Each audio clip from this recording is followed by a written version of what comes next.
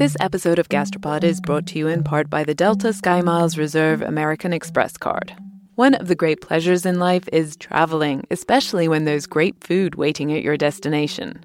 When months of planning, preparation, and exploration all culminate into one perfect bite, there's nothing better. For those who want to taste the world, go with the Delta SkyMiles Reserve American Express card, made for people who are in search of their next food adventure. If you travel, you know. Visit go.amex/reserve to learn more. Your body is unique. So why would you settle for a weight loss plan that's one size fits all? Noom is the weight management program that takes into account your biology to build a custom plan just for you. Stay focused on what's important to you with Noom's psychology and biology-based approach. Sign up for your trial today at Noom.com and check out Noom's first ever cookbook, The Noom Kitchen, for 100 healthy and delicious recipes to promote better living. Available to buy now wherever books are sold.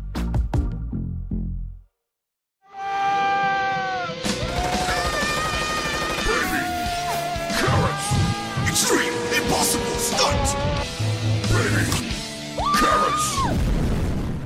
I've eaten a lot of carrots in my day, and they've never sounded quite as exciting or as explosive as they do in this commercial. I've never really seen them as more than a vehicle for hummus, to be honest, but maybe I need to rethink. Turns out the carrot is pretty wild. Literally. This is Gastropod, the podcast that looks at food through the lens of science and history. I'm Cynthia Graber. And I'm Nicola Twilley, and this episode is all about our humble orange friend, the carrot. First of all, it turns out that the carrot wasn't always orange. How did it get to be this way? And what about all the fancy purple and yellow and white carrots you can buy at the market today? Where did they come from, and are they any better than the ordinary orange ones? What about baby carrots? What are those? Are they just stunted, tiny little carrots that never reach their full potential? Yes, the carrot has its mysteries, and this episode we travel to Wisconsin, which is a state that grows a lot of carrots, to get to the bottom of them all. And speaking of Wisconsin, thanks again to Laura Heisler for inviting us to headline the Wisconsin Science Festival in Madison last month. It was great fun and a full house. We loved meeting all of you who came out to see us. And don't forget, you can catch us in Philly on November 16th. All the info is at gastropod.com. This one looks a little more succulent. You want to try to, should we cut that off? Yeah, let's try to cut it up. And let's see if we can get some carrot flavor out of there. Smell it, though. It just smells like earth to me. There you go. Oh, yeah, now I smell it. It has that kind of parsnipy carroty. Oh, my That's it, God. right? Picture Cynthia and me standing in a darkened shed on the campus of the University of Wisconsin in Madison. We're with Erwin Goldman, who is a professor of carrots. And a carrot breeder. He's officially a horticulturalist, and he's one of the world's experts on carrots. Erwin has been working on carrots for almost 3 decades. Like all of our food plants, the carrots we know and love today are quite different from their wild ancestors. And Erwin brought us to his carrot shed to give us a taste of what carrots used to be like before humans started messing with them. You know, I think a lot of people will be familiar with Queen Anne's lace as a weed growing along the roadsides here in the Midwest, but actually it's a ubiquitous weed. It grows everywhere in the world. It has a quite a beautiful cluster of flowers. Until I met Erwin, I didn't know that Queen Anne's lace is actually a wild carrot. It's what carrots were like before they were carrots. Yeah. Yeah. It's pretty bitter. Yeah, it is. It's pretty bitter. It's just kind of gross tasting, and it's really fibrous. Yeah. And you can't really get your teeth around it. It is. I feel like I'm gnawing on a piece of wood. Right, exactly. That doesn't taste very good. So yeah, no thumbs up for Queen Anne's lace. Erwin had to hack away at the fibrous white roots to get a chunk we could each try, and really, the flavor was not worth the effort. I couldn't imagine eating anything like this, but maybe if those roots were boiled forever, which is probably how they would have originally been eaten, I have no idea. These wild carrots can be found everywhere now. But the carrot's original home? Well, we think they come from the mountains of Afghanistan and Central Asia. Erwin says that's where the wild carrot originates, and it spread long before the domesticated carrot did. Philip Simon is a USDA geneticist and a horticulturalist. His office is down the hall from Erwin at the University of Wisconsin.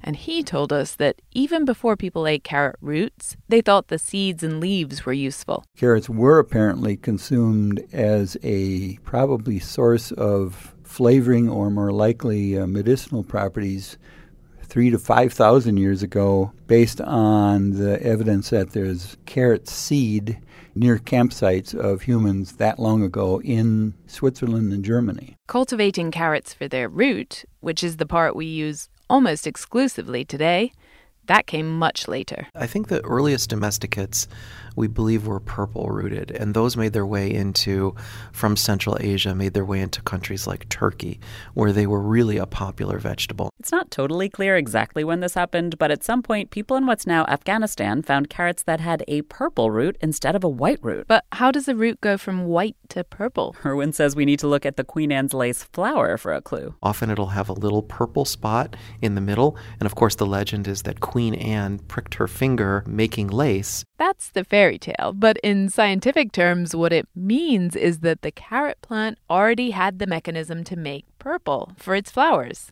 And then somehow, through a genetic mutation, it started making purple pigments in its roots, too. And people liked these new purple roots. Phil said that women were typically the ones in charge of growing these kinds of crops and choosing ones that were a little sweeter, a little less fibrous. And so they were probably the ones who liked those first early purple carrots and chose them to plant again and again. The purple coloring would have been handy. It meant our ancestors could easily tell the difference between these slightly less fibrous, slightly less bitter purple carrots and the white, wild, woody carrots that grew nearby. And over time, carrots kept on mutating and becoming even more colorful. Probably around the same time as purple carrots, carrots also turned yellow. I should say this is all pretty much speculative because we don't really know a lot about the domesticated carrot's earliest incarnations. Phil says that the earliest good documentation of a purple carrot comes about 1,100 years ago in Central Asia. But then as you move west, especially through the Middle East and Turkey, and then into North Africa, there are written records about purple and yellow carrots. And purple and yellow show up in that written record throughout the period up until about early 1500s. Purple and yellow sound beautiful, yes, but those aren't the carrots I grew up with. How did they become orange? That's the big question in the carrot world. There's two hypotheses. If you've ever heard the story of how the carrot became orange, you will have likely heard hypothesis number one. It's the Dutch. The prominent hypothesis comes from a scientist named Bonga, who was a Dutch scientist, who spent some wonderful time touring the great museums of Europe, looking at market scenes. And he noticed that there were purple carrots and purple-yellow carrots in the marketplace or in still life paintings, and that those gradually became orange at a certain point in time, around the 16th century, mid-16th century, depending on which painting you look at. So Bonga came up with this theory in the 1950s. He believed that orange is a relatively recent carrot mutation. Orange carrots appeared in northern Europe, maybe even in Holland, and it was the Dutch that chose to breed and popularize those carrots in the 15 and 1600s. The Dutch are somewhat famous for their love of orange, the House of Orange and all. And so, I think there's something really nice about his hypothesis that seems to work. For those of you not steeped in Dutch history, the Dutch love of orange can be traced back to William of Orange. Orange is a town in the south of France. William, who came from Orange, led the Dutch in a revolt against the Spanish in the 1500s, which led to the Netherlands finally becoming an independent country. I admit I'm mostly familiar with the Dutch love of orange from their World Cup jerseys, but it's clear they love it, and the Dutch traditionally grew a lot of carrots, so this story seems nice and pat. The Dutch found an orange mutation of the carrot, and they just bred that mutation like mad. But maybe this story is a little too pat. Bill Simon brings us theory number 2 on when and where the carrot turned orange. The earliest orange carrots that show up in artwork are out of Spain and Italy, and then very soon after in Germany. And so carrots moved from the Middle East to North Africa and then over into Southern Europe. And so as they got into Southern Europe, around late 1400s, early 1500s, that's when orange carrots first show up in artwork. Irwin agrees with Phil. He thinks that probably that first orange mutation occurred before it showed up in Dutch artwork. He does think that even if the Dutch didn't discover the mutation, they probably did fall in love with that orange carrot and focused their growing efforts on it. So maybe they are the ones who led to the eventual orange takeover? As we speak, Irwin is working on using genetics to get to the bottom of this mystery, although he says that conclusively establishing the date and place when this orange mutation occurred is going to be hard. In any case, the orange carrot won, at least by the 1980s. When Phil started working on carrots, it was orange and orange and orange. But today, when I go to the store or to the farmer's market, I can and I do buy purple carrots and yellow carrots and orange carrots and white carrots, all the colors. But these other colors didn't just reappear out of thin air or come out from hiding. They're basically the original carrots, but they had pretty much disappeared from the marketplace in the U.S. and Europe for centuries.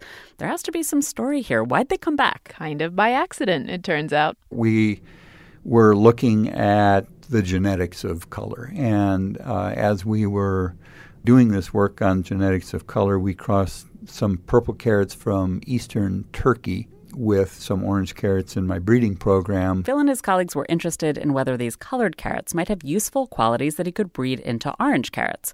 Maybe the purple carrot could help Phil breed sturdier, more disease-resistant orange carrots, for instance. I wasn't initially trying to make it delicious, no. We were only looking at it from the standpoint of understanding the genetics of it. But as we got going on this, there was some rumbling in the small-scale agriculture that there could be some interest in going back to these heirloom type of crops. This was in the early 90s, and there were a couple of things going on that made America ready for purple carrots. First of all, there was some hype about antioxidants. As we were moving along with that research, there was research in the nutritional sciences indicating that, hey, these purple pigments have a health benefit. The other thing that was changing in the early 90s, farmers markets started to become far more popular, and small-scale growers wanted something new, something colorful to attract people to their stands. So one of Phil's colleagues brought some purple carrots to Pike's Place Market in Seattle. And people were interested in them. Cautiously interested. He had slices of these purple carrots and orange and yellow ones, and he said that kids would pretty much readily taste them all. But he said some adults, not all, but some adults would pick up that purple carrot and get it in their mouth, and they put it back down, and they say, I can't eat that. That's not the right color for carrots. But they did eventually try them, and the purple carrot started slowly to become more popular. Slowly. I mean, I wasn't eating purple carrots in the 90s. I know that. Admittedly, I was in England, which maybe wasn't at the cutting edge in terms of carrot color. I wasn't eating purple carrots in the 90s either. I really only started maybe sometime the last decade. But the purple carrot renaissance isn't just thanks to Phil. Across the country, breeders were starting to develop new versions of these old colored carrots. Erwin remembers one of his colleagues, a guy called Leonard at Texas A&M, getting into purple too. And he made a carrot actually that was purple on the outside and kind of yellowish on the inside. And he started to go to farmers markets to try to see if he could get people interested in it, and nobody recognized it as a carrot. So it's really within this period of time that I've been working, last 25 years, I don't know, that there's been an explosion of colors. And then there's one carrot color that I haven't yet seen around my farmers markets, a bright red carrot. Which is more of an exotic color for carrots in the United States, I would say, but is quite popular in Japan and China, where the red carrot is used for New Year's ceremonies, particularly, or other special ceremonies, red being a lucky color. Red carrots today are like purple carrots in the 90s. All the cool carrot breeders are working on them. We've been breeding red carrots. I got some red carrots from Japan and China, and we started breeding red carrots. But so far it hasn't been going so well for Erwin with his red carrots. Those are very, very poor tasting. They are really like, it's been very depressing to me to not be able to break the linkage between the bitterness in the red carrot and the color itself. Phil's had more luck. It still took him a while to crack the red carrot because his new breed started flowering too soon, and that meant the roots weren't as sweet. But now he thinks he's nailed it. So keep your eyes peeled for red carrots coming to a farmer's market near you. Yeah, we are going to be releasing a couple of red carrots. I'm working closely with the Organic Seed Alliance. In fact, some of you may have even seen red carrots released by other breeders already. These colors are beautiful, and I can totally get why breeders love them and farmers who lay out their carrots at the markets love them. But is there any practical benefit? Any reason I should choose a purple carrot over an orange one? Like, is it better for me? Does one taste better than the other? Or is it all just for show? This episode of Gastropod is brought to you in part by the Delta SkyMiles Reserve American Express card. You know that feeling when you try a new food for the first time and your mouth experiences these brand new flavors and sensations? It's like, wow, I didn't even know a food could do that. This happened to me when I went on this amazing trip to the northern tip of Queensland in Australia. We were so far north that we were off the country's electrical grid, and we were staying on a banana farm where they grew dozens and dozens of different kinds of bananas. In the morning, I woke up to a basket full of some of the most bananas you can imagine. Red ones that were super soft and sweet like raspberries, and small finger-sized ones that were sort of floral, and even blue ones that tasted exactly like vanilla ice cream. Life's too short to pass up extraordinary experiences. And if you're ready to take your next big food adventure, go there with Delta SkyMiles Reserve American Express card. If you travel, you know. Visit go.amex/reserve to learn more. Most weight loss programs focus on restriction and inflexible routine, which is why most diets fail. But Noom isn't a diet. It's a weight management program that uses psychology and biology to help you develop healthy, sustainable habits. Noom believes that weight loss starts with the brain, and their daily lessons are tailored to help users understand the science behind food cravings and eating choices. Whether you want to lose weight, increase physical activity, meet a health goal, or simply change the way you think about food, Noom can help you build healthy habits while still enjoying your favorite foods. Stay focused on what's important to you with Noom's psychology and biology-based approach. Sign up for your trial today at Noom.com and check out Noom's first ever cookbook, The Noom Kitchen, for 100 healthy and delicious recipes to promote better living. Available to buy now wherever books are sold. So, to answer your question, Cynthia, we need to get scientific about carrot taste evaluation. We've done quite a bit of work on flavor, and we categorize carrot flavor into only two categories. One is sweetness, and that's pretty obvious. And the other is what we call harshness, which most people would tend to call bitterness. These harsh flavors that Phil's talking about, they come from chemicals called terpenoids. Some of the same compounds that account for things like the odor of pine needles. In fact, hops flavor has ultra-terpenoids in it. And if you have too much of those chemicals in carrots, they're very, what we call harsh. If you have a lower amount, then it's a normal, well-rounded carrot flavor if it's balanced with sweetness. And if you have too little, it doesn't even taste like a carrot. Okay, so does one color carrot have more of these terpenoids than the others? Or is one color always more sweet than the others? Phil says all colors of carrots basically taste the same. I mean, they don't all taste the same because not all orange carrots taste the same, but we had a lot of debate in our group, should we say they all taste the same? They all taste like orange carrots. They have that same range of flavor. So the long and the short of it is that the color of a carrot has nothing to do with how it tastes. But does it have to do with how good it is for you? You all might have already heard about what carrots are most famous for. They have huge amounts of something called beta-carotene. In fact, a very, very small amount of a carrot is enough for your RDI for vitamin A. So it's just really quite impressive. Beta-carotene is literally named after carrots because that's where scientists first isolated it. And beta-carotene is the raw material for vitamin A. Your body converts beta-carotene into the vitamin A that you need for a whole bunch of things. Your skin, your eyes, your immune system, reproduction, basically to stay alive. Carrots are particularly known for their vision-boosting properties. You might have heard that eating a lot of carrots will help you see in the dark. Yeah. So this particular lie comes courtesy of my people, the British. Carrots are definitely important for eyesight. Your eyes need vitamin A. But seeing in the dark? No. What happened was that during World War II, the Royal Air Force got the upper hand over the Germans thanks to two innovations. Radar, which, helped them track the German planes, and also red lighting in the cockpit, which helped not blind the pilots. But the Brits didn't want the Germans to know about their new super high-tech advantages in the war, and they wanted to divert the Germans from all the new radar towers that were popping up along the coast. So instead, they spread the story that all these night-flying pilots that were shooting down the German planes so well, they were finding their targets because they ate a lot of carrots. To be fair, thanks to rationing, the British were eating a lot of carrots at the time. Carrots were taking the place of sugar in a lot of desserts. But yes, we lied.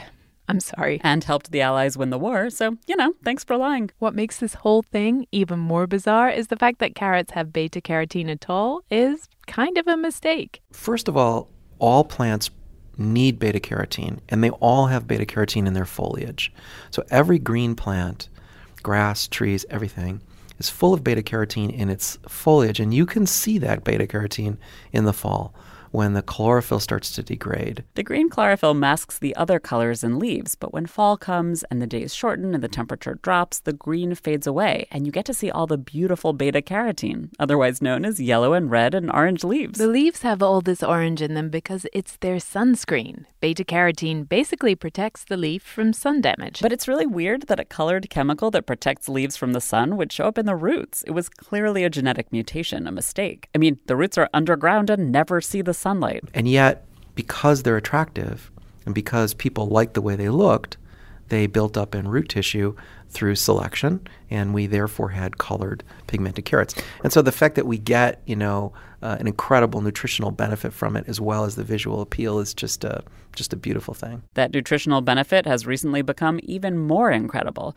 Breeders like Irwin and Phil have been mixing up the genetic material of carrots by breeding them, and they've managed something amazing. They've been able to pack even more beta-carotene into these little beta-carotene vessels in carrot cells. 50% more. It's really amazing. If you look at a modern carrot, the beta-carotene that's present in the root is so abundant.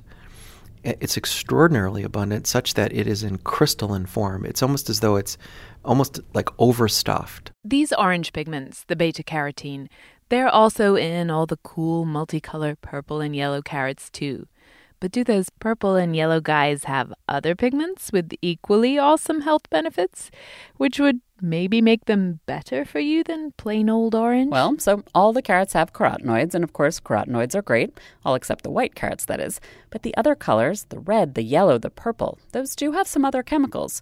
Red, for instance, it has lycopene. That's the same chemical in a tomato. The purple color is anthocyanin, and anthocyanins are ubiquitous. They're in lots of fruits. They're the color of the blueberries, for example, and they're thought to be really strong antioxidants. Irwin says that the jury is still out about how important antioxidants are for us. The science is going back and forth. But while we wait for the jury here, maybe purple carrots are the best. All that carotene and some groovy anthocyanins too. Or maybe the red ones with lycopene, are they better than orange?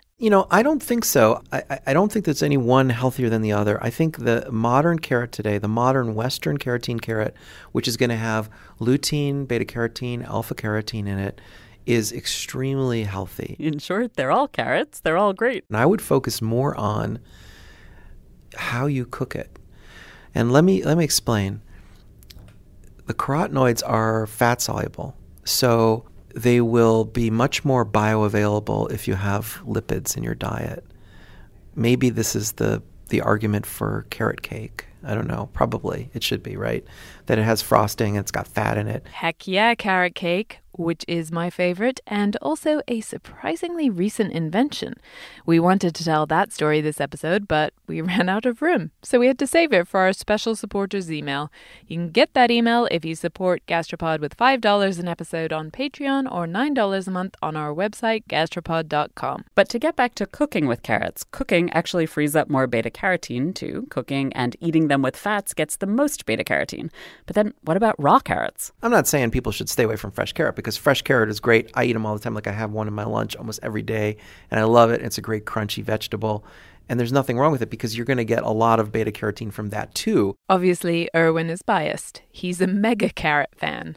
But are there any dangers to carrot consumption? The only one that I've ever known about is one that you can get particularly from carrot juice. I think it would be difficult to get it from raw or cooked carrot, but the phenomenon is called hypercarotenemia.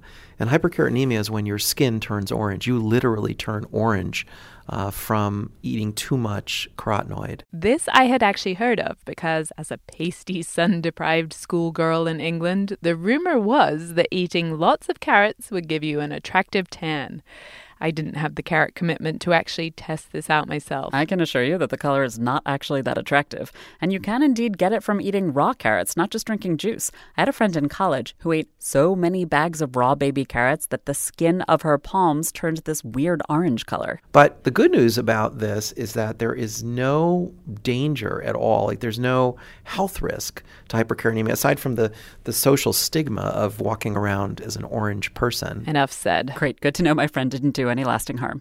But her story brings up another question. What are baby carrots? Are these carrots we rip from Mother Earth's arms too young? Are they yet another thing we ought to feel guilty about? Calling all female runners, it's time to lace up and join Team Milk. Since the 2022 New York City Marathon, Team Milk has sponsored female marathon runners nationwide, providing support and shining a spotlight on their unique stories, perseverance, and drive to go the distance. Why milk? Dairy milk is an excellent nutritional add for both marathon training and recovery. Milk contains 13 essential nutrients, including high-quality protein, making it a crucial component of a training diet. Plus, it's one of the best beverages for hydration, even better than water. The same electrolytes that are added to many of your favorite sports drinks are found naturally in milk. And in 2024, Team Milk is taking the next step to empower female runners by launching the only women's marathon in the U.S. designed for and by women. Built to be accessible, empowering, and community building, the inaugural Every Woman's Marathon will take place in Savannah, Georgia on November 16, 2024. You can learn more and register for the marathon at everywomansmarathon.com.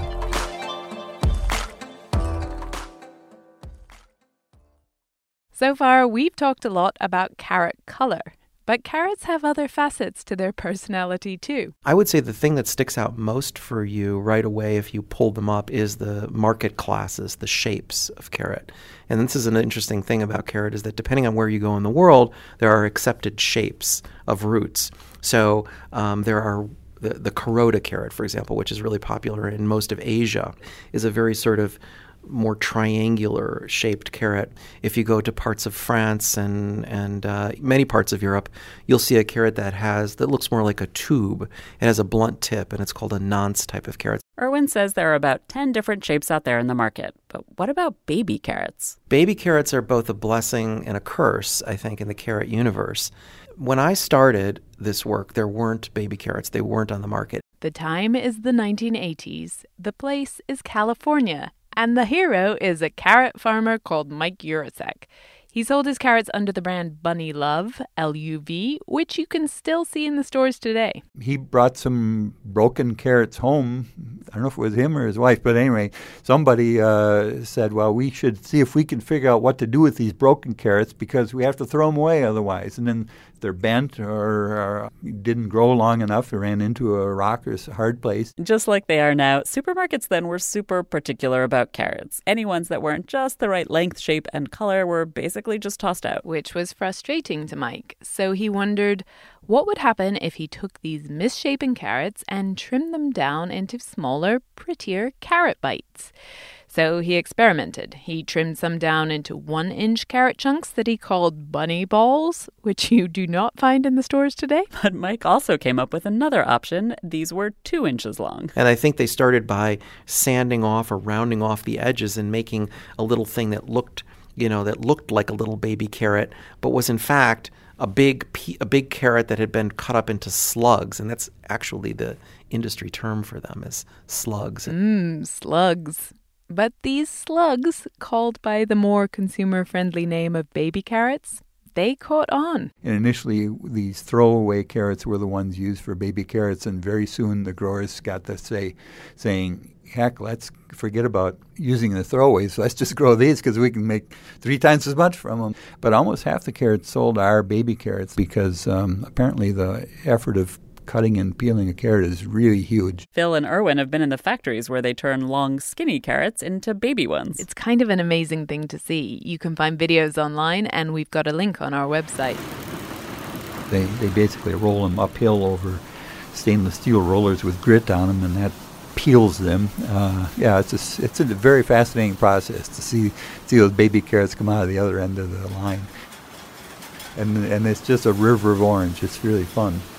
And so then you've got this product that looks like a baby carrot and is quite beautifully orange and uniform and put into a plastic bag, and you can use it as a snack. So baby carrots aren't one of Irwin's market shapes, of course, but it turns out that they have actually changed the shape of the carrots that are grown in the field. One of the 10 commercial shapes grown today is a long, skinny carrot called the Imperator. And when the baby carrot came along, the goal then became to grow a very long Imperator.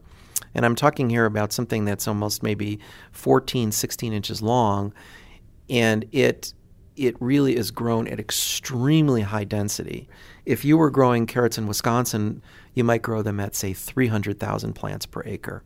If you were growing baby carrots in California for a baby carrot pack, you might grow them at 2 million plants per acre. So it's like growing, they're almost growing like pencils right next to each other to make a very, very long, thin thing that can then be tumbled and cut into chunks. Baby carrots have changed the economics of carrots, too. You and I are willing to pay 3 times as much per pound for them as the whole carrots. And so it's been good for the carrot industry because it doesn't cost them that much to make the baby carrots. It doesn't cost them that much. They sell them for more. And thanks to the baby carrot, we are all eating more carrots. In just the first year after the baby carrot was introduced in 1986, carrot consumption in the U.S. went up by around 30%. But then baby carrots got another boost. A company called Bolthouse Farms bought Mike Yurisek's company. And so they came to us, talked to us about encouraging and getting younger people to eat more carrots. This is Tiffany Rolfe. She is in the advertising biz, and she's currently Chief Creative Officer at Co-Collective. But she used to be in charge of creative at Crispin Porter Bogusky. It's a big agency. They've done work for Mini Cooper, for IKEA, for Burger King. At first, Tiffany's colleagues thought that carrot must be a code name for a big client. Like, there was no way Crispin was really working on a campaign for carrots. But they were. So Bolthouse Farms had originally approached 20 other ad agencies before they met up with the team at Crispin, but they weren't psyched about the campaigns those other companies came up with. I mean, there were fun ideas. One company had a baby carrot army storming a beach defended by junk food. Another had a carrot attacking a jelly donut with the red jelly oozing out like a wound. At the end of the day, though, these ideas were all positioning carrots against junk food, basically telling people that you should eat carrots to be healthy. But health wasn't selling, especially not to kids. It's not sexy. Tiffany's company had done some previous work targeted at kids, and they'd learned from that. I had been a creative director on the Truth campaign, which was, to help bring down smoking in teenagers. And typical approaches in the past have been scare tactics. Tactics like cigarettes can kill you. That didn't work. And it didn't work partly because teenagers saw smoking as a way of rebelling. Our approach in that case was like, let's give them something else to rebel against. Tiffany's idea was, let's show the teens how they're being manipulated by big tobacco and let them rebel against that instead. And that campaign worked to actually, more than any campaign in history to decrease teen smoking. And so that gave Tiffany an idea. This time, she'd look at how teens are being manipulated by big junk food, like Doritos. At the end of the day, it's a, overprocessed corn triangle that has been marketed enough to make it seem much more exciting than it really is. And we can play that game too. So Tiffany and her team dissected exactly how all this overprocessed corn was being sold to kids. And our intent was to go more after the snackable baby carrot variety. Like, that wasn't part of the brief. It was just carrots broadly, but we believed that the easier snackable baby carrot was the carrot to lean into. And so we held up, I think at one point, a cheese puff and a bright orange baby carrot, and they kind of had a similar shape, and even the orange from the carrot was, brighter, and we sort of bit into a carrot, and it was really crunchy and even crunchier than the cheese puff. Tiffany and her team came up with a plan to market carrots basically just like a cheese puff. But with an edge. It's like a meta cheese puff. We wanted the self-awareness to be there, a bit of a jujitsu move. And so we had to be a bit more overt with it. We didn't want to look like, oh, look, Baby Carrots is trying to be cool or wannabe and they're copying. We wanted it to be very, very clear that it's about exposing and sort of like being aware of what we were doing, and we were on to the tricks. And then Tiffany took this plan to Bolthouse Farms. And, the more we revealed, and some of it was sort of crazy, it's like you could see sort of the energy in the room, them kind of feeling like, wow, whoa, this is this is sort of exactly what we wanted, but like nothing we expected. Bolthouse Farms gave Tiffany the green light, and then the fun began. Baby carrots! Baby carrots! Whoa, baby carrots! And it's funny because we were doing crazy things like we were in a shopping cart and pushing the shopping cart off the edge of the cliff and shooting baby carrots like into the air and yelling extreme baby carrots. And then a pterodactyl flies through the air and eats a baby carrot. Extreme pterodactyl! And it almost is like we couldn't make it crazy enough. Behold, the future of crunch. Initiate crazy expensive special effects. We did one that was this futuristic version of baby carrots. Baby carrots. And then we had this sort of luxurious, sexy version of baby carrots. Baby carrots, baby. Feel that feeling. You know the feeling. Overt sexual innuendo. Indulge the most tasteful of your taste buds. You already said that. Oh, baby. Carrots.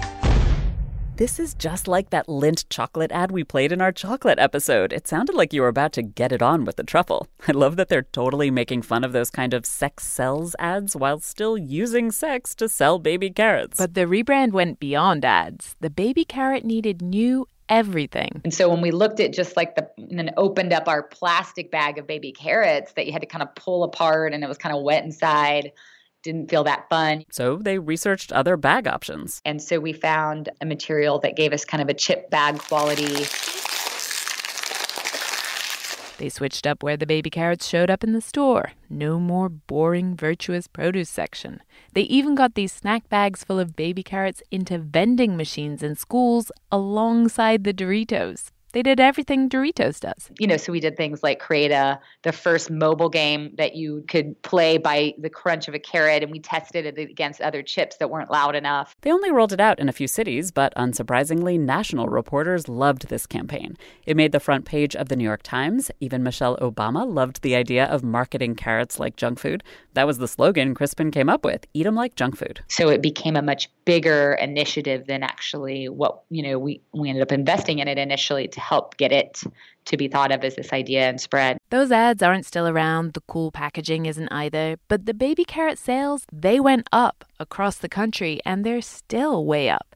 Carrot consumption in America has more than doubled since the baby carrot first came along. And today, 70% of those carrots, they're baby carrots. And even though they're back in the boring thin plastic bags, you can find baby carrots today in vending machines right next to Doritos. So all of this is amazing, right? But I am a cynical and hardened soul, and there has to be a downside to this baby carrot success story.